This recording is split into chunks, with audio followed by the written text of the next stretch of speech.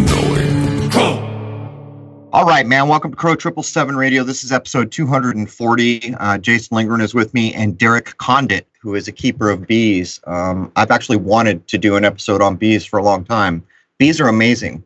If you haven't taken the time to learn about bees, you should. You know how much work I've done on things like time, and almost in every book that I've ever gotten to reference time, bees are included.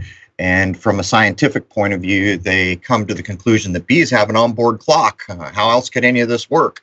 How could their little dance direct them exactly to where the food is and all these things? Well, we finally got someone who knows at what I consider to be a higher level. And there's another part of this story. When I came to Rhode Island, we have what's called carpenter bees in San Diego, and they cut a perfectly, almost looks like it's drawn with a compass, a perfectly round hole into wood to go in to do their renewal, to make more bees. And so every time you see a home with these, the homeowner gets mad because, of course, this bee is cutting around holes, so they get killed a lot. When I got here to Rhode Island, the eave of the house had just, 10 maybe of these holes. And so at that point, I stopped, I went, and I learned about what's called a mason bee or a carpenter bee. And I was amazed by what I found, and I was further amazed to see how many of them get killed. So needless to say, I adjusted. I did not kill those bees. And I hope that what we learned here today gives people a new impression of how important bees are to all of us. Anyhow, welcome, Jason. Good morning, and this is a subject that is vital to understanding nature as a whole. Yeah, when you start to understand a little bit about bees, how did this come to be? How does all this work? It's amazing. But anyhow, if you don't have anything, we got one hell of a list to get through. That we do. Let's go for it. All right, welcome, Derek. I appreciate you having me. Thank you very much. I've been looking forward to this. You're up in the Washington area? I am. I'm located up in Snohomish County, Washington. So that's northern Washington State. All right. So for everyone listening, one of the things we're going to talk about is shungite. And we've covered this for human use in other episodes with some of the naturopaths, homeopaths. But this gentleman has figured out a way to deal with the bee collapse issue using shungite. And part of that is he created a new type of hive with the shungite in it. And I understand you were trying to fund that on a GoFundMe. Is that true? We did that probably about 1.5 years ago and made an attempt without much response on that. So we did try to keep it going in the movement and the gifting of shungite to other beekeepers worldwide ourselves. So is that still in force? Can we link people to that if they want to take an interest in supporting, trying to prevent bees collapsing? Sure. Unfortunately, the GoFundMe campaign did end, but we do take understandings, contributions in any form at mysticalwares.net. And we can be contacted via that email, where we are currently trying to set up another campaign to help get the information and shungite out to beekeepers. All right. Typically, when we do a show like this, you are about to get barraged with contacts, particularly when we go into the level of detail we're about to go into. So I set you up an account on crow777radio.com. So when this goes live, what you should do is go to YouTube, which I only post. I don't comment there anymore because of all the censorship. Post your link there or your email there, and we'll do the same thing under the full show on crow777radio.com. Okay? Perfect. Absolutely. Thank you very much. We will. All right. You'll get a response. Anyhow, let's jump right in here. Why the heck are bees important to human beings? Are they important to human beings?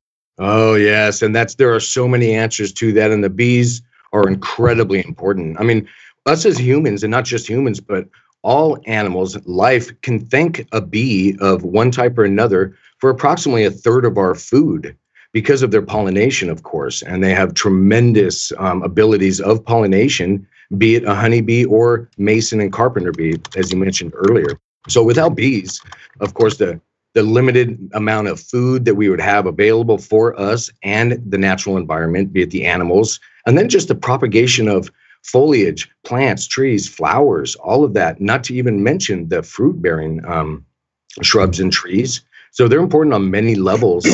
And then there are the benefits of the honey as well as a medicinal use, but really the honey the bees create for themselves to go ahead and get through the winter months. So there's lots of need for the bees in city environments and suburban ones both. Well, this brings us around to the so-called mason bee, which I've always called a carpenter bee. Here in the East Coast, almost everyone has what's called a bulkhead going down to their basement, which means there's a slanted under eave, which usually doesn't get painted. Right now, I think I have about 6 or 7 of the bees tucked in. You can hear them in there crunching their little perfectly round hole. But when I started to educate myself, what I noticed is they are in the garden all the time. They are doing the lion's share sometimes. They're also critically important to the pollination, are they not? Oh, they are. Mason bees are phenomenal. They're actually much better pollinators than honeybees. A mason bee has about a 95% pollination rate, where a honeybee has about a 5% pollination rate. And that's basically describing the amount of flowers that a bee can pollinate itself. And there's actually a couple reasons for that. The mason bee, which is why you would probably want it around in your garden at home, and even to encourage it, and we can get into that a little bit later on how to possibly encourage them to have a house or stay around your property. But the mason bee will actually kind of do a kamikaze dive into the flowers and just get completely covered with the pollen, hence picking up more particulates, flying into the next flower, kind of just slamming into it rather than the more graceful but less percentage of pollination rate than the honeybee. So mason bees, again, it's just phenomenal on the amount of pollination they can actually get done on their own. And for an average sized fruit tree, it would take approximately 4 mason bees to pollinate the entire tree, where it would take several thousand honeybees in a day to do the same job. That's pretty amazing. Now, are you guys providing? I started looking into it when I realized that so many are getting killed because people see holes in their eave and they get upset about it. So they basically kill the bees. But now there's little structures that are pretty inexpensive that you can put up that those bees will go nest in instead of carving a hole in your house. Do you guys have sources for that? Yeah, we do. And they're actually so little mason or carpenter bee houses. And so often we've seen them at stores, different co-ops or hardware stores in the birdhouse section, or maybe where the bird food is. And people would see them with little tiny, usually a bamboo tube in there or a paper tube. Those are actually carpenter or mason bee houses that you can purchase and just set around your yard. We actually 3D print small ones that we then coat with a shungite paint coating. But either way, you can actually lay either of these houses on a fence post against a tree, approximately 5 or 6 feet from the ground would be best. And then you'll attract mason bees just by having a pre-made home for them. And then, of course, you'll benefit from them not needing to burrow into your own house. Another way to encourage them to go ahead and propagate or get near your land would be to, of course, have mud. So you can get some dirt under that beehive that you placed, that little mason bee house, somewhere in your backyard, and then just provide a little bit of mud on the ground. And again, that'll encourage them. And then they'll begin basically building the walls and such inside of those little tubes. Just so people know, and correct me, I may not get this totally right. What happens is typically there's no place to live. They find some wood on your home, they carve in, they make a little home in there, but it's like a cocoon or something that they put in there, and that sits all winter long, right? And then they come out in the spring, I guess. Is all that correct? Yeah. No, you got it right on it. So what happens is in the fall, they'll dig their little hole, again, about the diameter of a pencil, so not real large. And then they'll depends on the location, but several inches into the piece of wood or tree or whatever's available. And what they'll actually begin to do, because mason bees or carpenter bees do die off in the fall, what they're doing is building a little room where they're going to lay an egg, and then they'll place a little amount of, it's sometimes called bee bread or a pollen mixture next to the egg. And then why they're called a mason bee or carpenter bee, they'll begin to construct a little wall and seal off that chamber. So again, inside that narrow tube, the diameter of a pencil and the back end of it, they'll place the first egg, build a wall, and then continue to do this all the way to the opening of the entrance. And then as these eggs in the spring, around 55 degrees is the temperature, they'll start to emerge. They'll have that little pile of pollen in their little room with them. And then they'll start to chew their way through the wall and just kind of crawl out one by one, again in the springtime. So there it is. It's inexpensive and it saves you from having to worry about filling holes in the eave of your house or other places where they might bore in. And it's a cool thing to watch, by the way. But let's jump in. Let's get down to brass tacks here. What is CCD? And we're not talking about a charge coupled device. This has nothing to do with digital. This is all about nature. So can you explain to us why it's critically important for people to understand what CCD is? Absolutely. And it's very important to all of us. So CCD, or colony collapse disorder, is the umbrella term that's now called when a beekeeper goes out to their hives, typically a honeybee hive, but there are different types of bees, as we've mentioned. And then all of a sudden, the hive is empty. So it's not that there's a bunch of bees under the hive and possibly there was a wasp attack or a freezing situation or infestation or a number of other issues that can happen. So colony collapse disorder is, again, when there are just no bees at the hive and the beekeeper's left to wonder what happened. So often, and there's been numerous studies done on this, there are many issues that basically contribute to colony collapse disorder. And one of them would be chemicals sprayed in the fields and the crops, of course.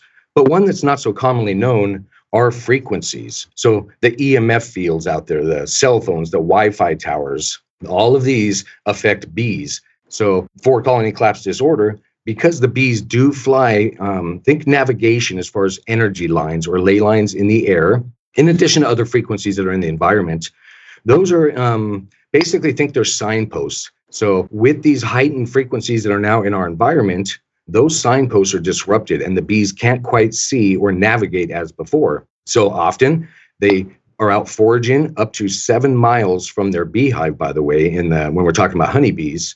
So when they basically are coming back at the end of the day from pollinating and or collecting pollen, they get lost, they get disrupted. They can't make it back, so they end up landing where they need to. It turns into night, so they're not at home with their colony staying warm, and often that leads to losses. So as the bees are out, they're pollinating again, and they just don't find their way home. So this is directly related to the shungite. Now, there's a thing I want to cover, and the example I'll use in a moment is the giant Japanese hornet that people have known, where the sting, I've seen them. I was in Japan. Some people can die from getting stung. They're giant. They're like little Godzilla hornets. We'll come to that in a minute because wasps and hornets do, in fact, attack bees. But how does the shungite play into the collapse disorder? Sure, that's actually really interesting because shungite does have an effect on frequencies.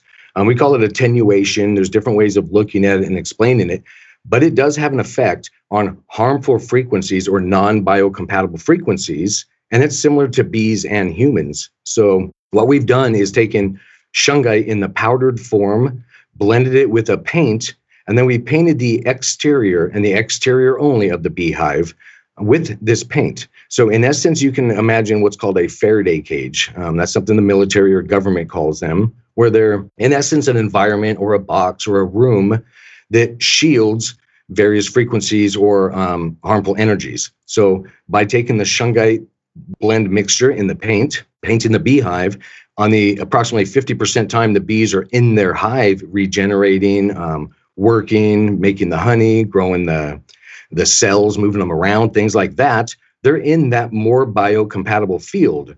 So they're better able to basically regenerate themselves and stay healthy. So when they do leave the hive in the next day out into that more harmful environment, they're healthier. So it's just like humans. The more healthy we are, the better we respond to additional, basically, issues in our environment, be it chemical, environmental, or frequency. So with the addition of shungite, and it's not just the shungite powder in the paint, but we add several nuggets to the entrance of the hive. In essence, you can think of this as a grounding or earthing station for the bees. And that started right away on the very first introduction of shungite. I laid the nuggets at the entrance, and about 95% of the bees walked over to the shungite all on their own. And I didn't train these bees or anything, of course. And they went over there and what's called grounded or earthed themselves. And from that moment on, we've had no colony collapse disorder in our shungite beehives. All right. So people can go see this actually happening. Give them your website address real quick. The featured video up top there shows the black shungite chunks and how the bees interact with it. Can you give the website address? Absolutely. And that video he's talking about is at shungitebeehives.com. So that's SHUNGITEBEEHIVES.com. And that video at the top he's talking about is the actual very first video of bees anywhere being introduced to shungite. And you're getting to see the actual response of them. All right. So this relates directly to the new houses that you make for bees to live in. And this is what you attempted to fund on GoFundMe without much response. But there's another thing. You want to see how amazing bees are. That's amazing. Not only that, there's another video that shows bees swarming on, I think it's the summer solstice, which was amazing to me. People who follow understand why. But let's go back. You mentioned, and I've known this, wasps and hornets can come and attack a beehive. Nature always finds a way, doesn't it? You can go on YouTube and look up the giant Japanese hornet attacking a beehive. It's almost like Godzilla going through Tokyo. This thing is just carving up bees like there's no hope. That they can't sting it. It's too armored. Everything the bees try to do in mass, there's piles of bees falling at the ground as this thing just decimates a hive. And eventually, this is what they do. They all gang together and they lock on to the massive hornet, which is many times their size, and they begin to vibrate. And what they do is they cover it in a ball of bees. They all vibrate together until the temperature of the hornet goes beyond what it can take and the hornet dies. But as you watch the bees just being attacked and having to problem solve to save their hive, it's quite an amazing thing. Have you ever seen this footage, Derek? Oh, I've only not seen the footage. I've seen it in person, and they've actually done it to a mouse as well. So a little field mouse crawling in the beehive actually got him back. And of course, they like honey as well, like most living things. So they tried to steal it. And the shungite honeybees that we call them now did just what you're saying. They surrounded the mouse as well as, and I've seen wasp attacks as well, just as you described.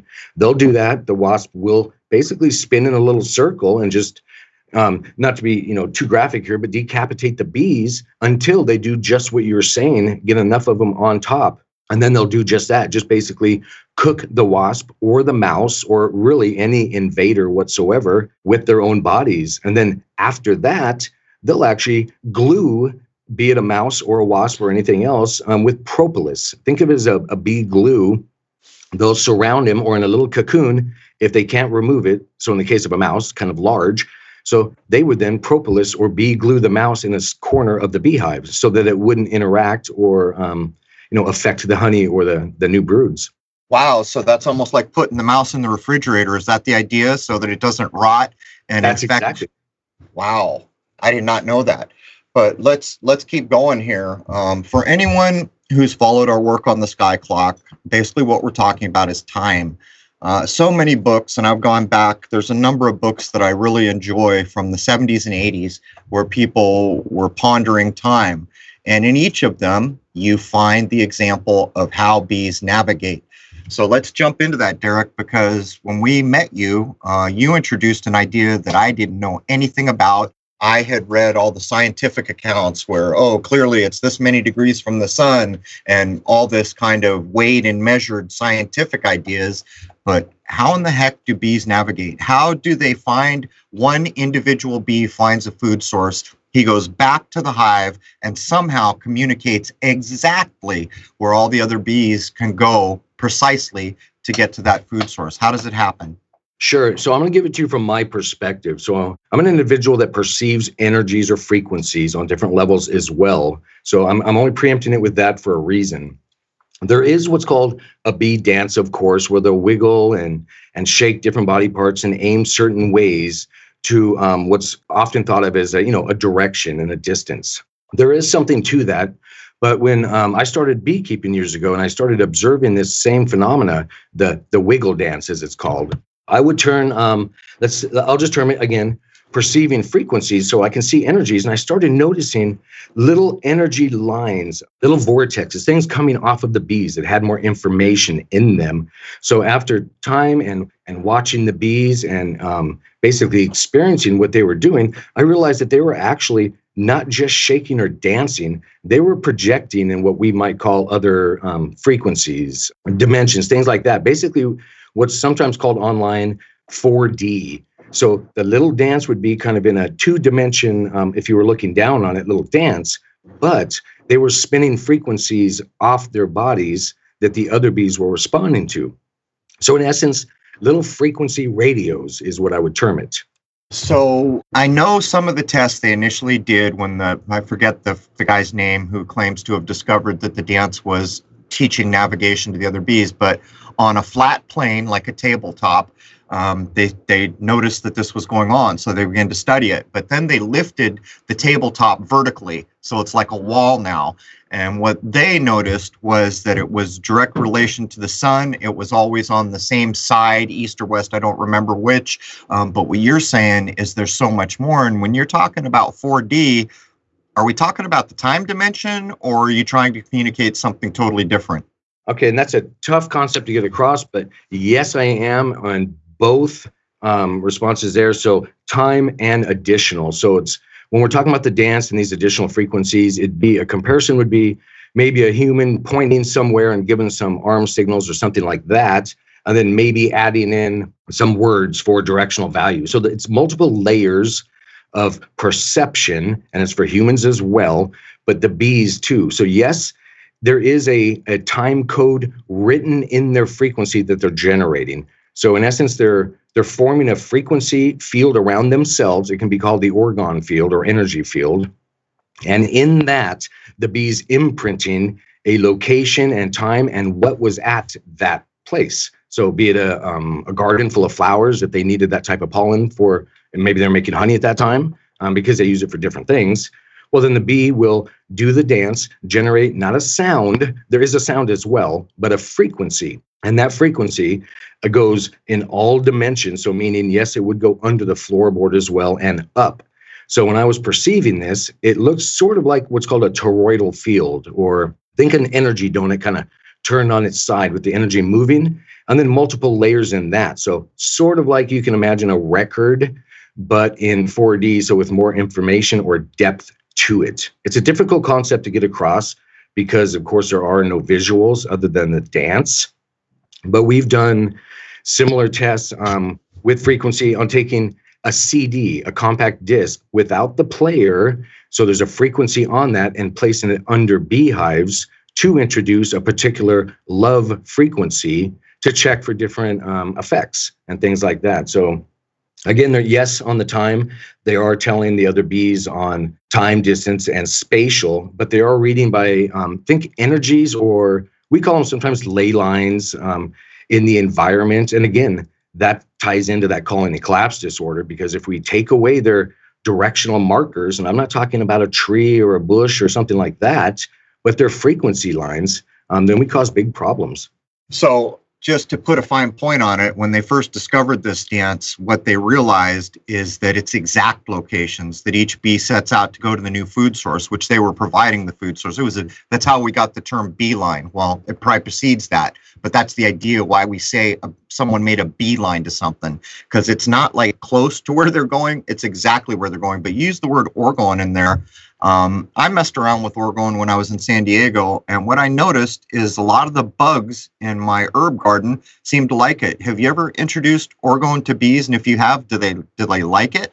Oh, great question. I've actually built an orgone beehive, and just to get there quickly, think of orgone or orgone devices as energy devices that those don't know, and a staggering or layering of organic and materials and or metals, and there's various ways to do this, but I have done this with a beehive. Think layering thin pieces of, and it's called leaf silver, and then different types of metal you can put outside the beehive, and then a natural substance outside of that, be it cotton, wood, or straw.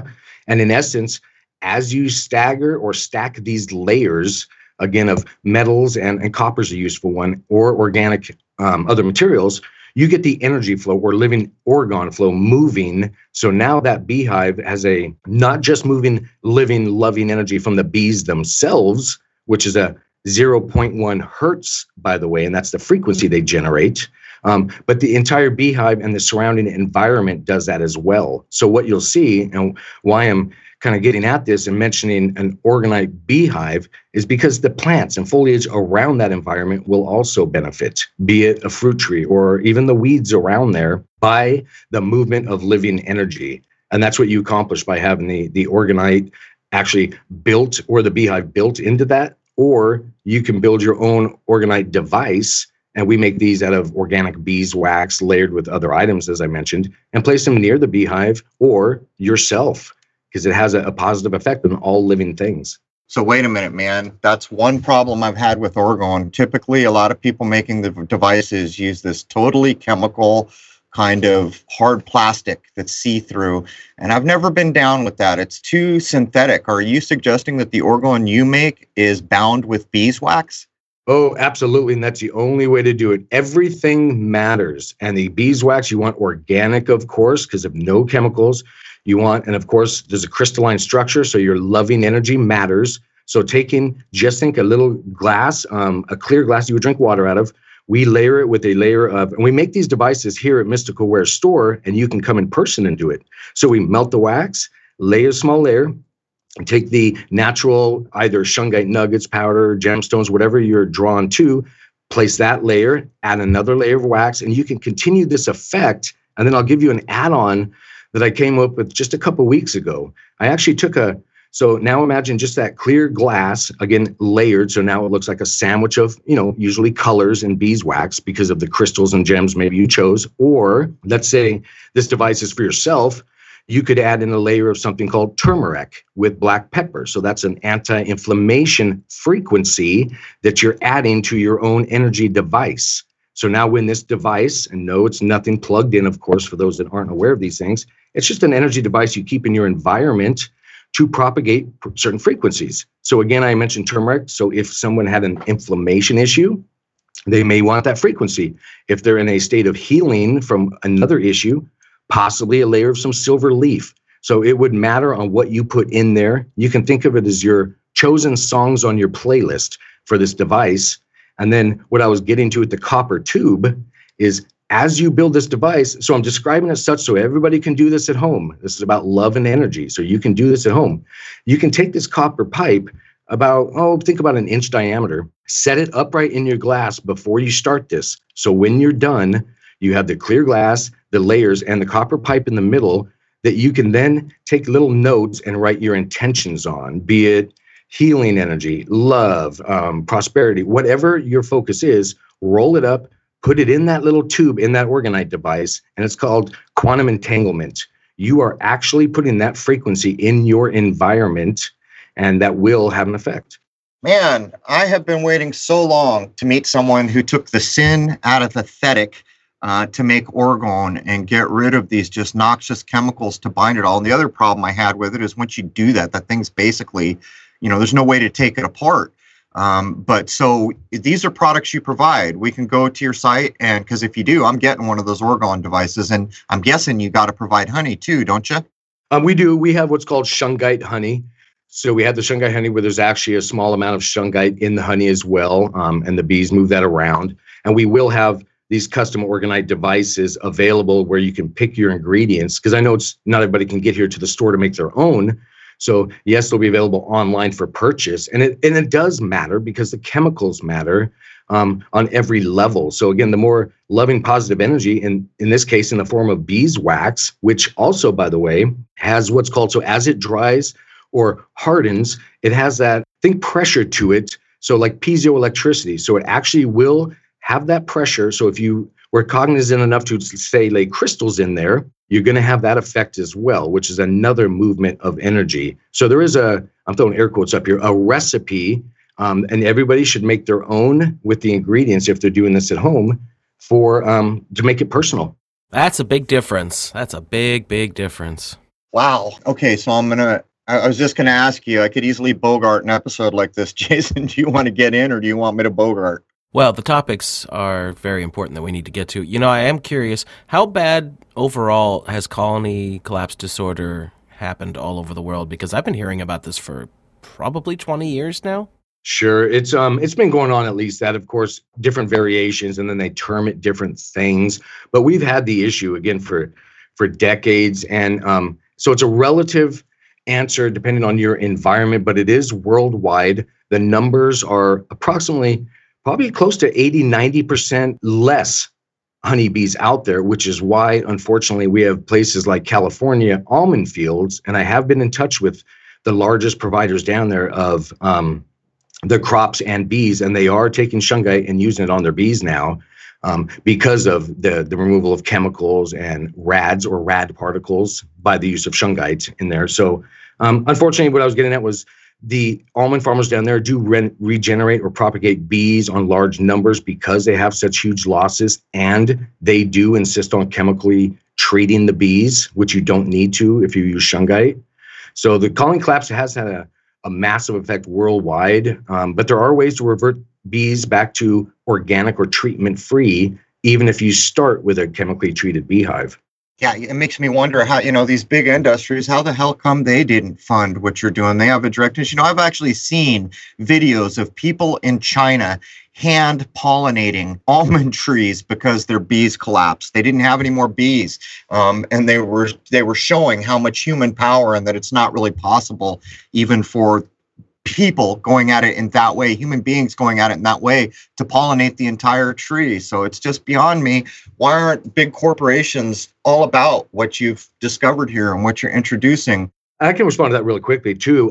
And actually some have looked at it. The biggest issue, and I'll get there quickly, is they refuse to not chemically treat. They want to do or use shungite in conjunction with it. It's kind of like putting a Band-Aid on a bullet wound. You might want to get the bullet out first, but they're insisting on doing that regardless. So that's been our kind of pushback, is them saying, well, let's try it with that. Well, the problem is you're still poisoning the bees by putting little acid strips of paper for the mite issue, let's say. And that's what beekeepers actually do. It's an acylic acid. So just a little paper strip they put on the top of the frames of honey so that it kills the mites or pests that are in there. But by the way, there are little honeycomb cells in the honeycomb, of course, that are also absorbing these acids, these chemicals. And that's, in essence, think your little honey jar the bees are putting honey in. So when you're putting or storing honey in a chemically treated cell or honeycomb, well, that's what you're going to get on the store shelf as well. So it does matter. So I guess the message here is, hey, chemical farmers, Zeppelin wrote a song for you. It's called Your Time Is Going to Come. You should go listen to it. What's concerning to me is, if this has been going on for decades, how much damage has that done overall to, what would you even call it? Like, not just the environment, it's everything. It has to be having a massive domino effect if that many bees have been taken out of the entire world. I don't even know how else to put it. It does. And, luckily bees aren't the only pollinators, but they are probably the most important, of course. So it also has affected the genetics. So because the bee genetics in populated areas are being so affected, they're not propagating, they're not having those natural genetics basically expand into the environment and local populations. So beekeepers are forced to bring in, again, what's called a NUC, an NUC. So it's a baby beehive that you start with from places like California that are already treated. So you have sick bees on sick honeycomb being introduced in a new environment, usually states away. So they actually transfer these, think again, baby beehives or starter hives, they're about half the size, all over the United States from these farms in California. So different temperatures, different environments, different humidities. So there are massive losses, not even to mention just the transport issues of, and many of us have seen these semi-trucks on the highway with just hundreds of beehives. Well, the bees aren't enjoying the ride. There are massive losses that's harmful to them, on just like it would be for a human. So it's really devastated it, not just in our local environments, but in nature. So we have had losses of percentages of fruits and vegetables that are available for the wildlife. So it really has a devastating effect. Unreal, man. Are there any particular kinds of fruits and vegetables that we're now lacking in overall availability because of all this? Yeah, and that's and I think more of the effect is us thinking we know everything as humans and choosing and adjusting the crop. So it's hard to really nail something on the head there as far as the bees. But what we have noticed, and me personally, is in nature, because I'm in the Cascade Forest up here in Washington State, there's an abundance of apple trees, of course, and things like that. So as the bee population dwindles or is not as healthy, those trees don't get pollinated as much, less apples, less seeds to be carried away. So these natural groves or tree farms don't expand in nature as they potentially could. So there are, and then many effects we just don't know because, again, we're not out there to see it happening kind of thing.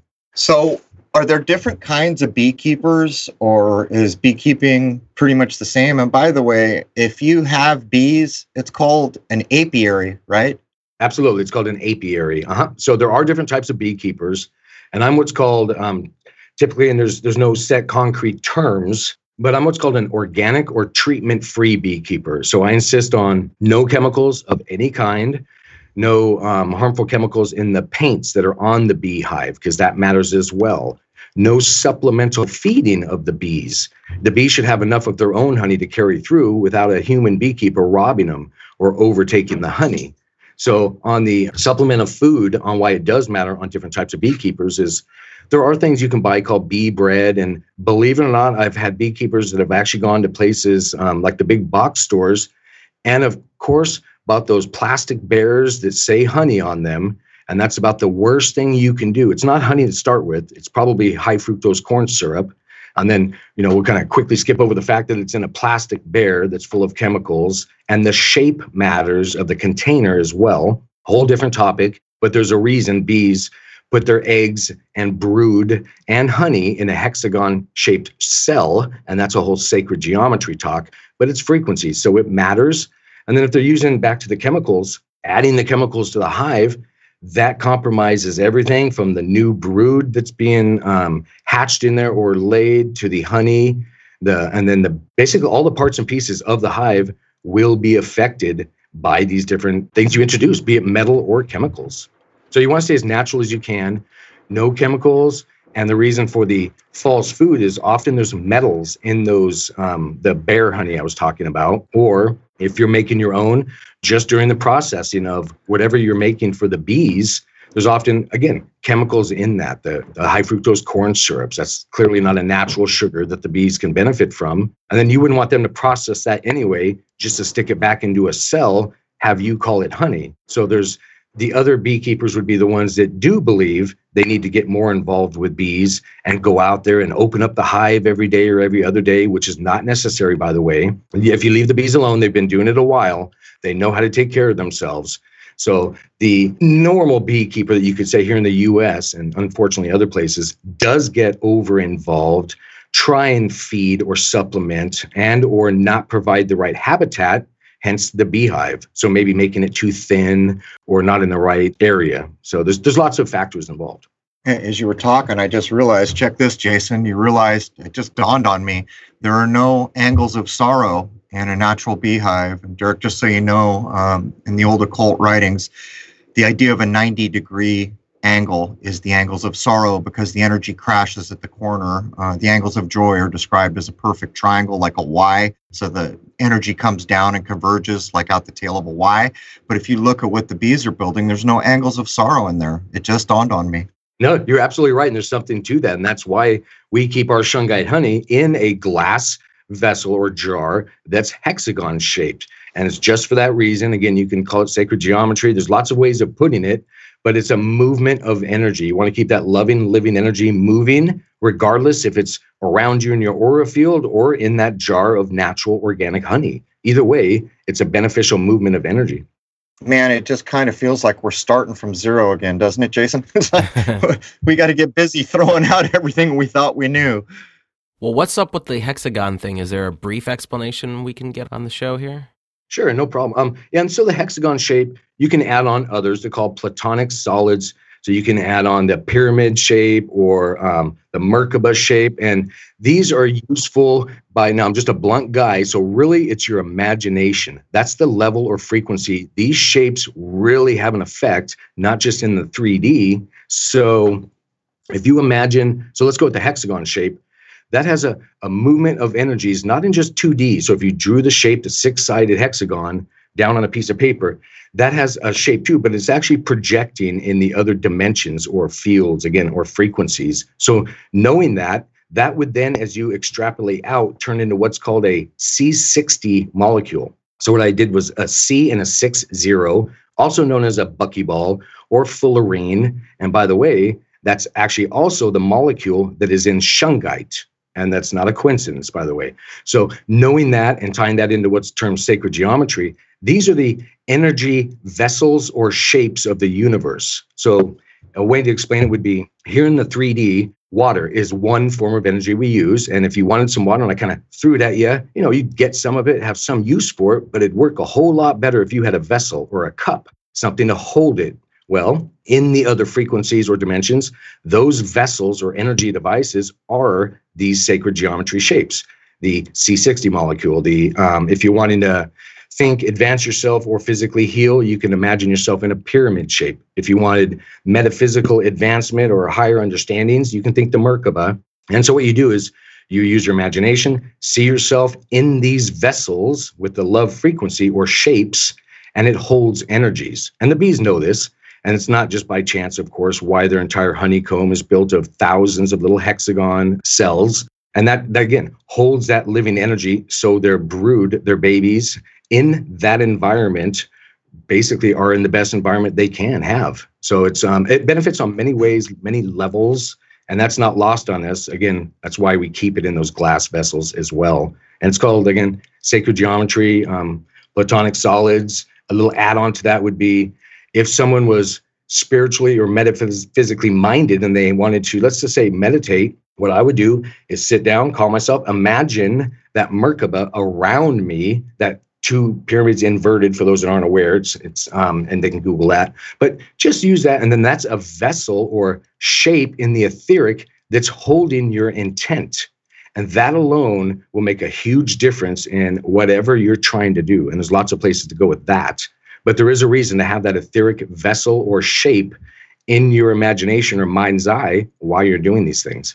So this would be a good place to address the C60. A lot of people got interested in it, and there's a lot of synthetic C60 out there, which is one of the reasons we wanted Clive DeCarl to come on our show, because he uses natural sources, which is basically just charcoal, not activated charcoal, just nature-made charcoal, natural C60. And the way I think about everything now is, if it's synthetic, you need to get the sin out of the thetic. In other words, get back to nature, where nature is making a thing. And so, just for the record, we moved away from any synthetic production of C60.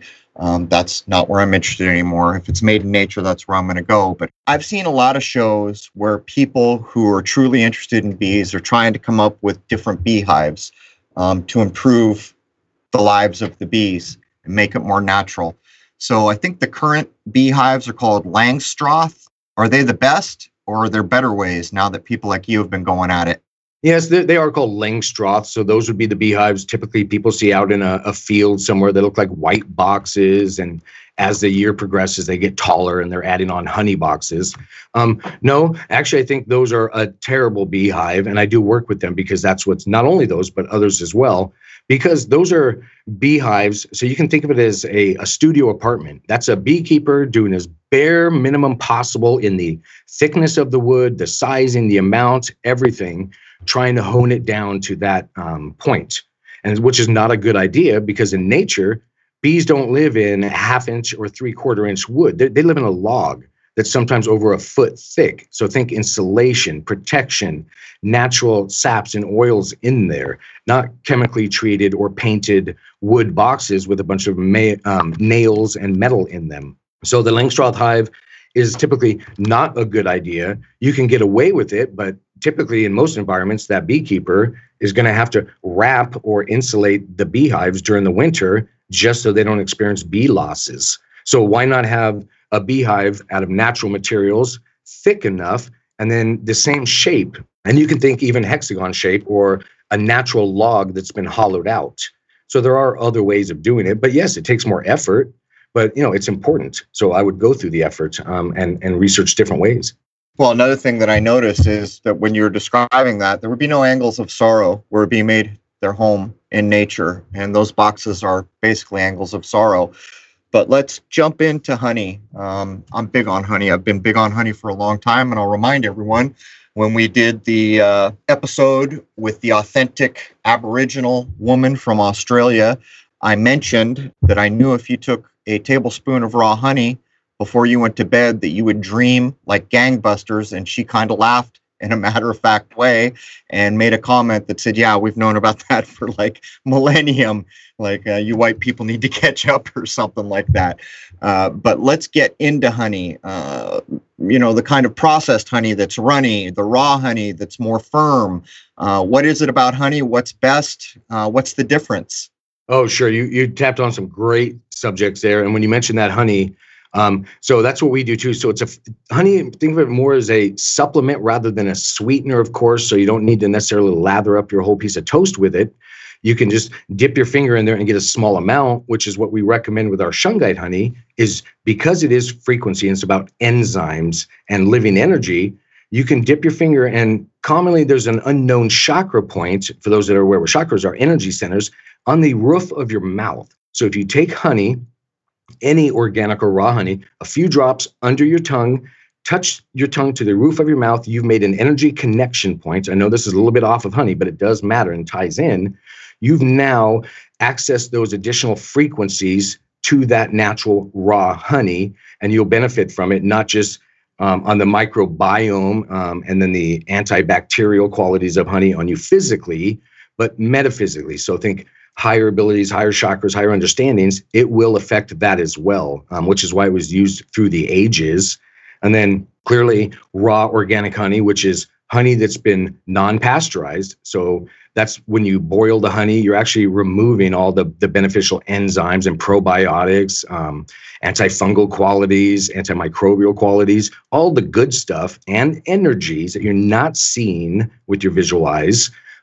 You're removing all of that by pasteurizing or cooking the honey. Again, that's what those plastic bears are about. So if you leave it raw or organic or unpasteurized, however it's termed, that's when you're getting that living energy and you're actually getting the microbiome that will benefit you, not just, again, on the digestive level, which it will. And honey is also the best antibiotic on the planet. So if we're talking open wounds, a scratch, something like that, it takes care of all harmful bacteria and viruses as well. And that's again, the natural raw honey.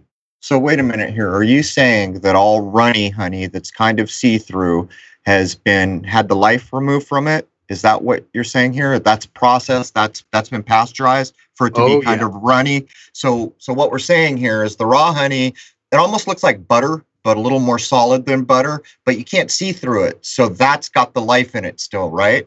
Yeah, and it's difficult to come down concrete on it, but yes, typically will be the answer on that one. So a raw honey that is so if it's a raw honey, it will crystallize. It'll get hard. It'll turn solid, and that's not a problem. It can stay that way, as they've already shown for over 8,000 years.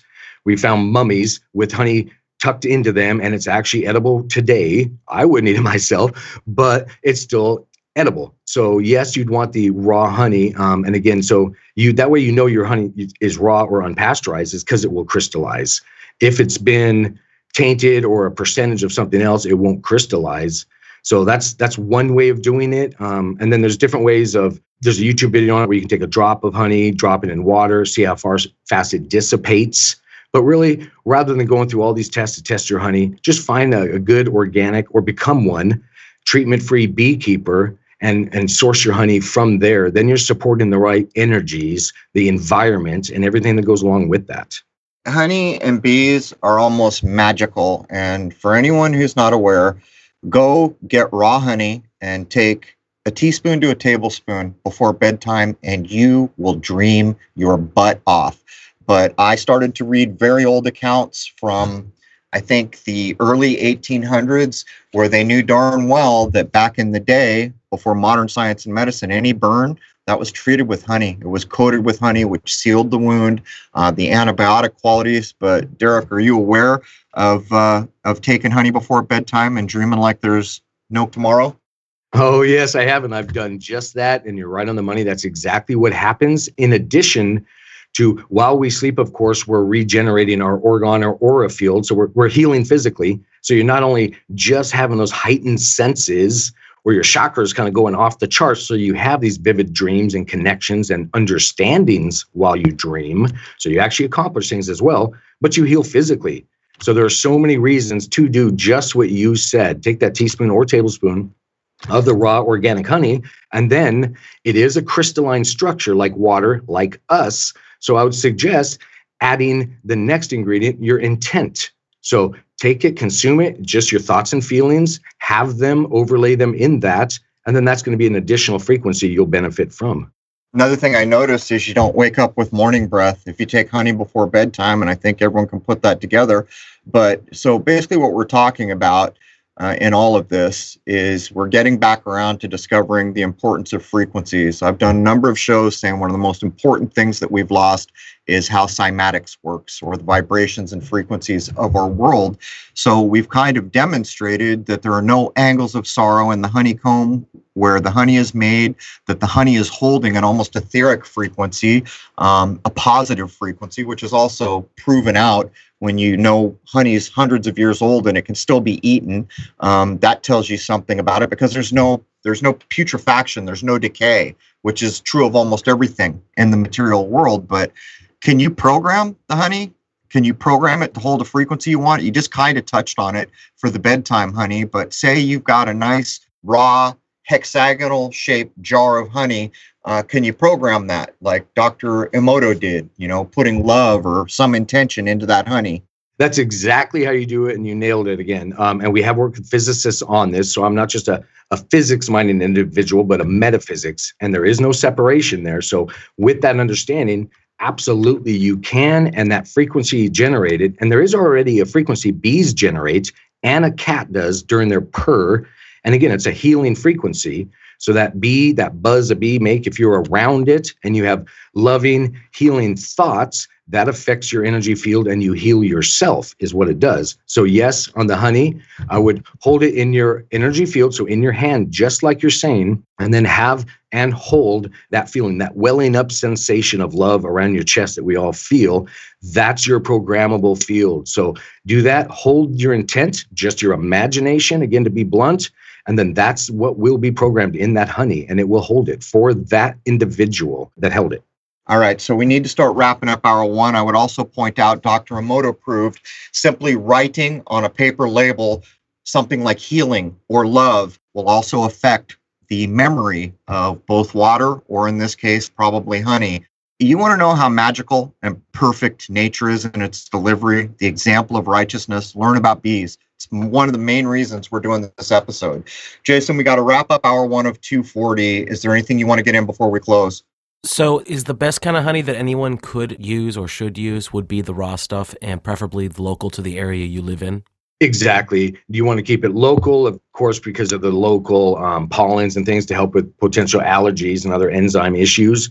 And then, yes, you want the organic or raw treatment-free beekeeper. And then if you can, from there, you'd want to go, you look next in your beekeeper or at the apiary that maybe was a little more metaphysically or spiritually minded, because then they know that love matters. And that's where we come in. So we don't even wear bee suits with our beehives, because we walk out there in love, and then that in the environment, and they feel it. So they respond right away. So yes, raw would be the best.